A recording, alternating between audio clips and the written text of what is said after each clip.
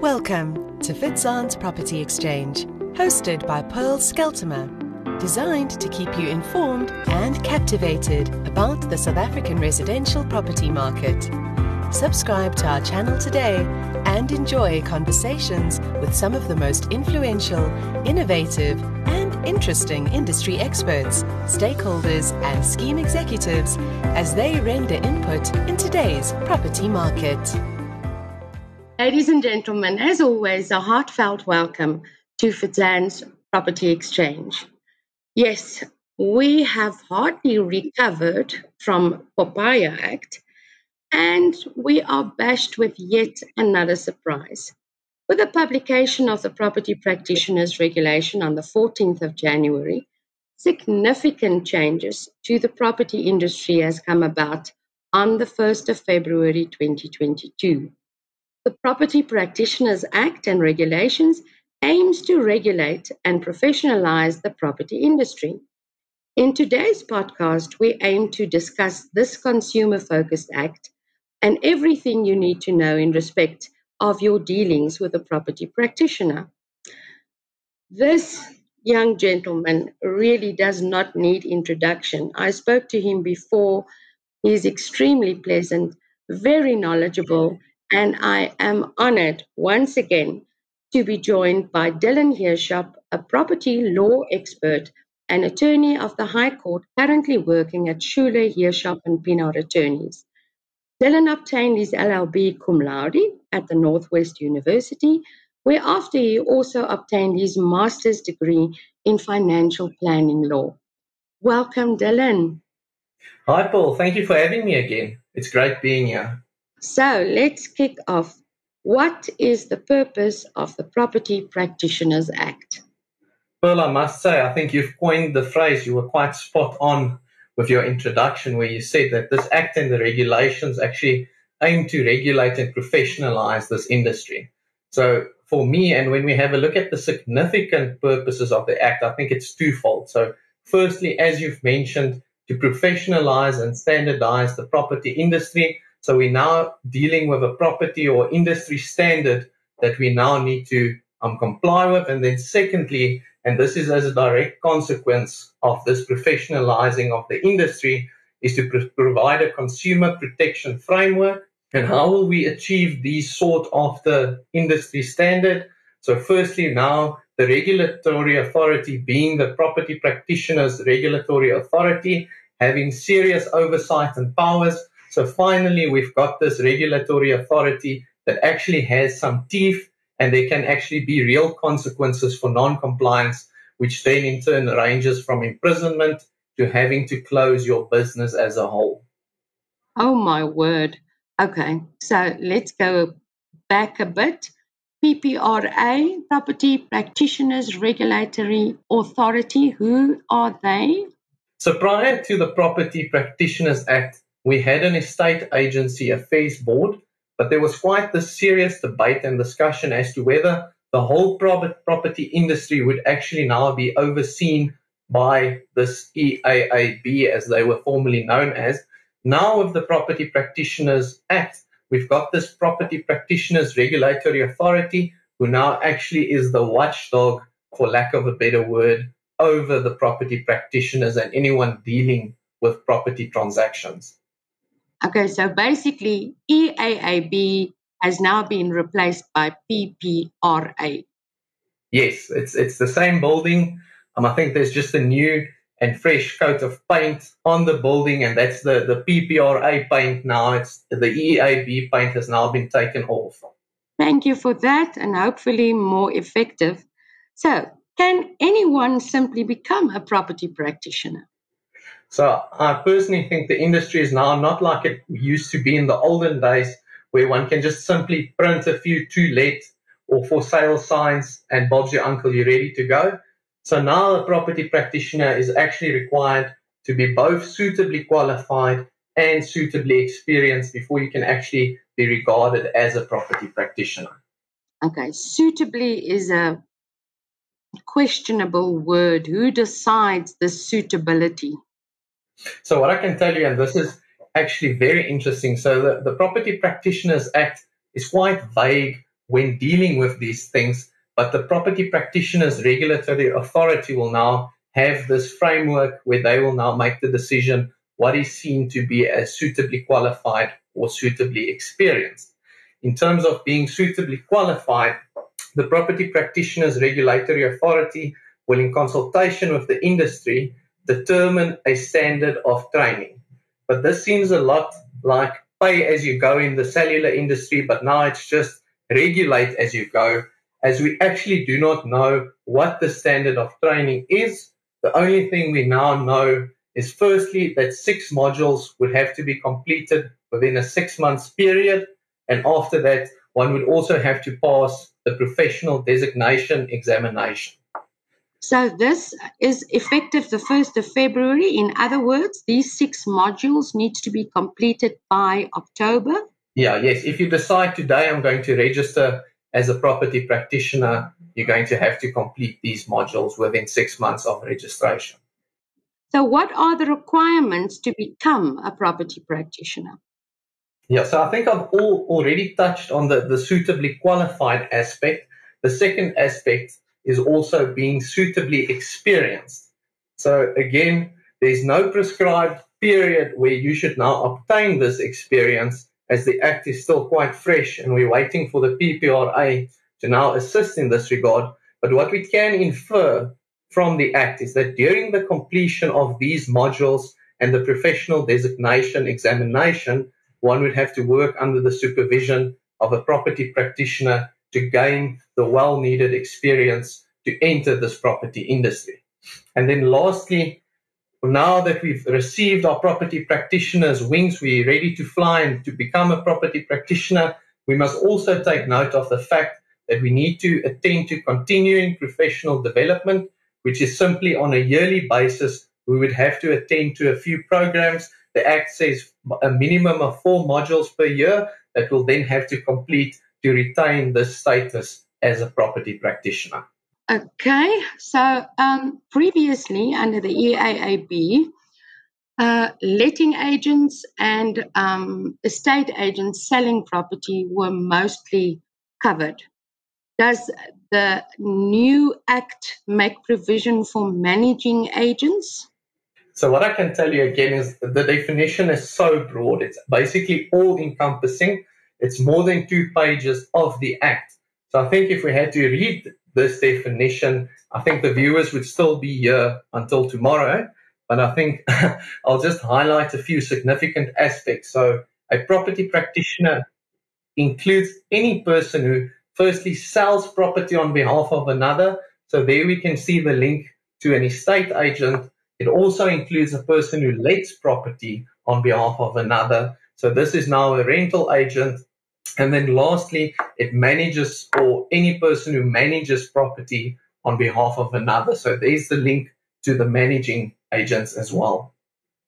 Okay, I'm deviating a bit from our questions, but this is quite important. So if I gather from what you say, any person managing property, that would be for remuneration, I gather.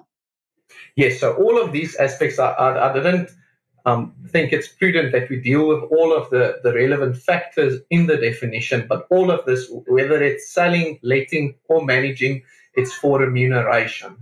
Okay, so basically it comes down to the fact that bodies corporate that currently have self-management, and that person or persons dealing with that would also be considered property practitioners, and they have to be registered and comply with all these requirements. Yes. So the moment one manages property on behalf of another for remuneration, one is seen as a property practitioner, and then one must give effect to the Property Practitioners Act. What should consumers be aware of in the property industry? What's actually interesting about the Property Practitioners Act is the fact that it's so consumer focused. So we've got an industry now, and there is an industry standard, and we have to deal with it in a specific way.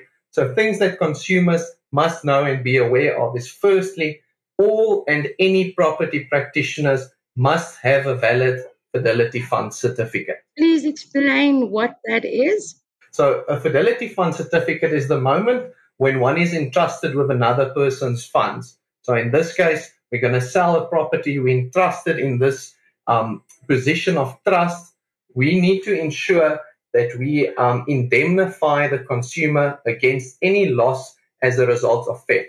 So simply put, the moment a property practitioner puts his hand on the consumer's cookie jar or steals money, they need to have this fidelity fund coverage in order that the losses can be insured against. Oh, that's wonderful news. That is something I welcome. Really, I do. Yeah, the big thing is the Act actually goes so far to say that a property practitioner is not entitled to any remuneration in the absence of a valid fidelity fund certificate. Yay!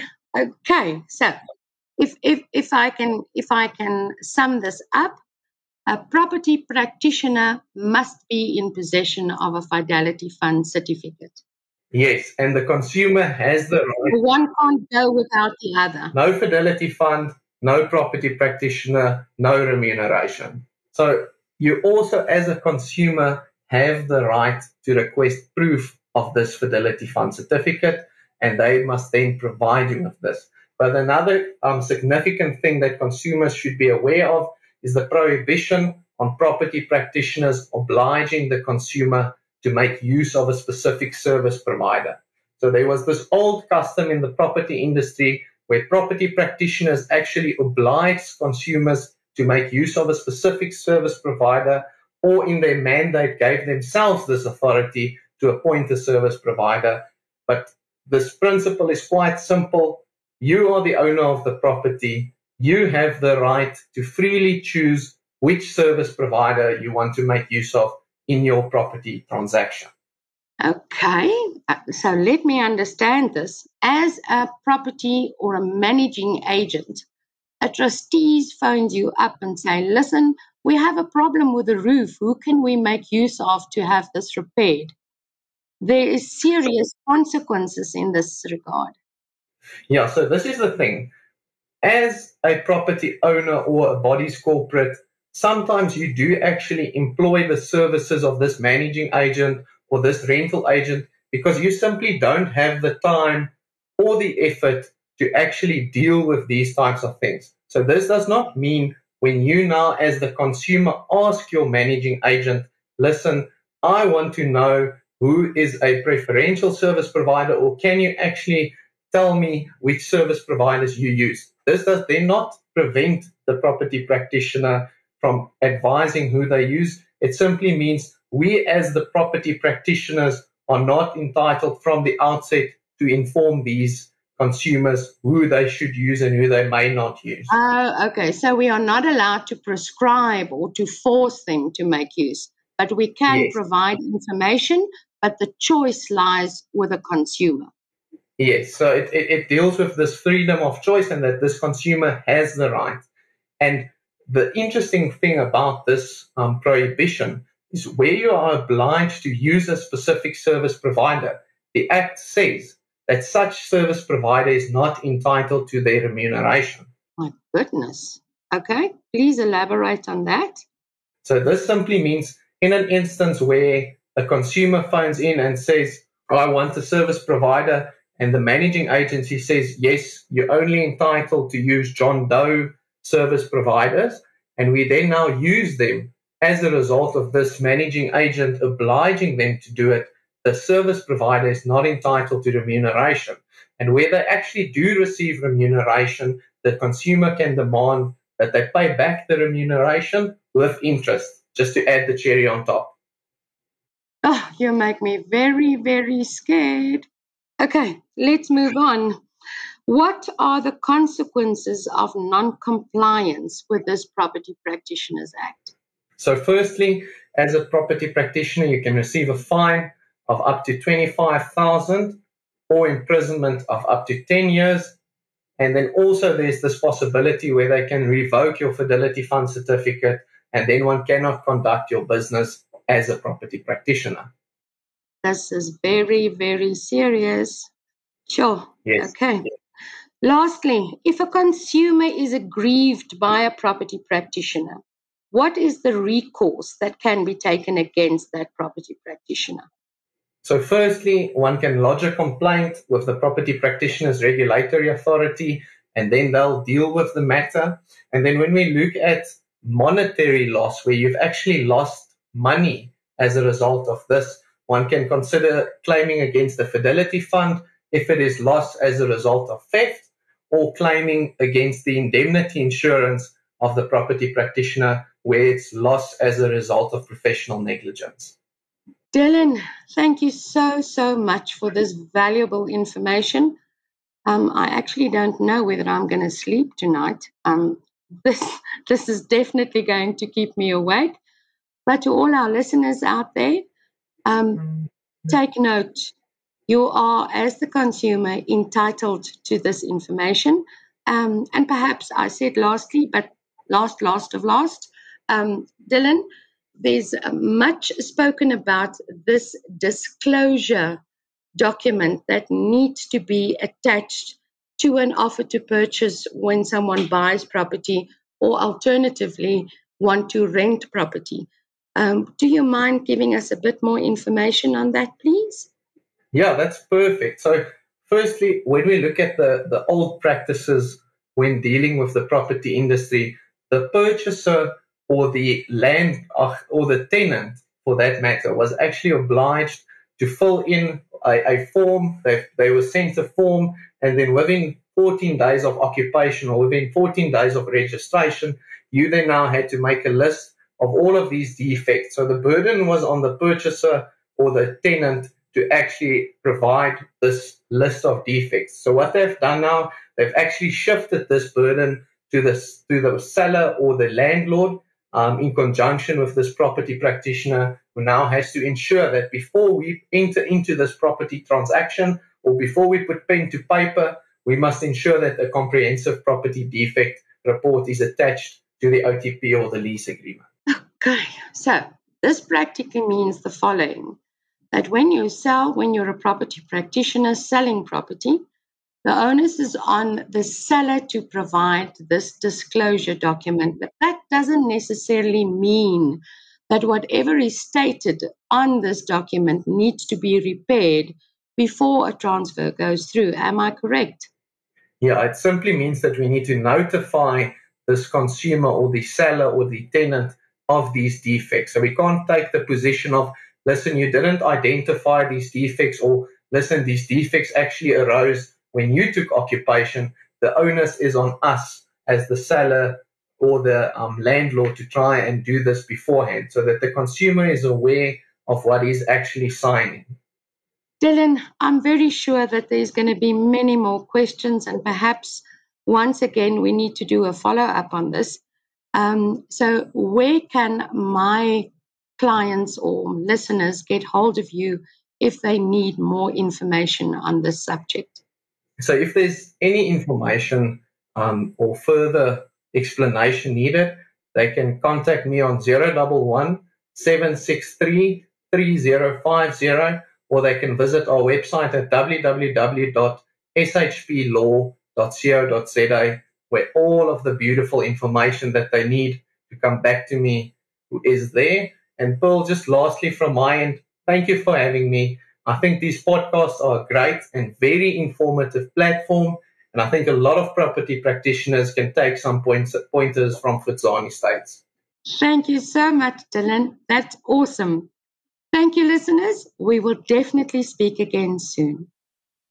This was Fitzon's Property Exchange, hosted by Pearl Skeltimer. Not only do we keep you informed on the very latest in the property industry, we also empower by expanding your knowledge base. Make sure to visit www.fitzon.co.za to find out more about sectional title scheme management, letting, sales, and trustee training. Remember to subscribe to our channel and follow us on all our social platforms.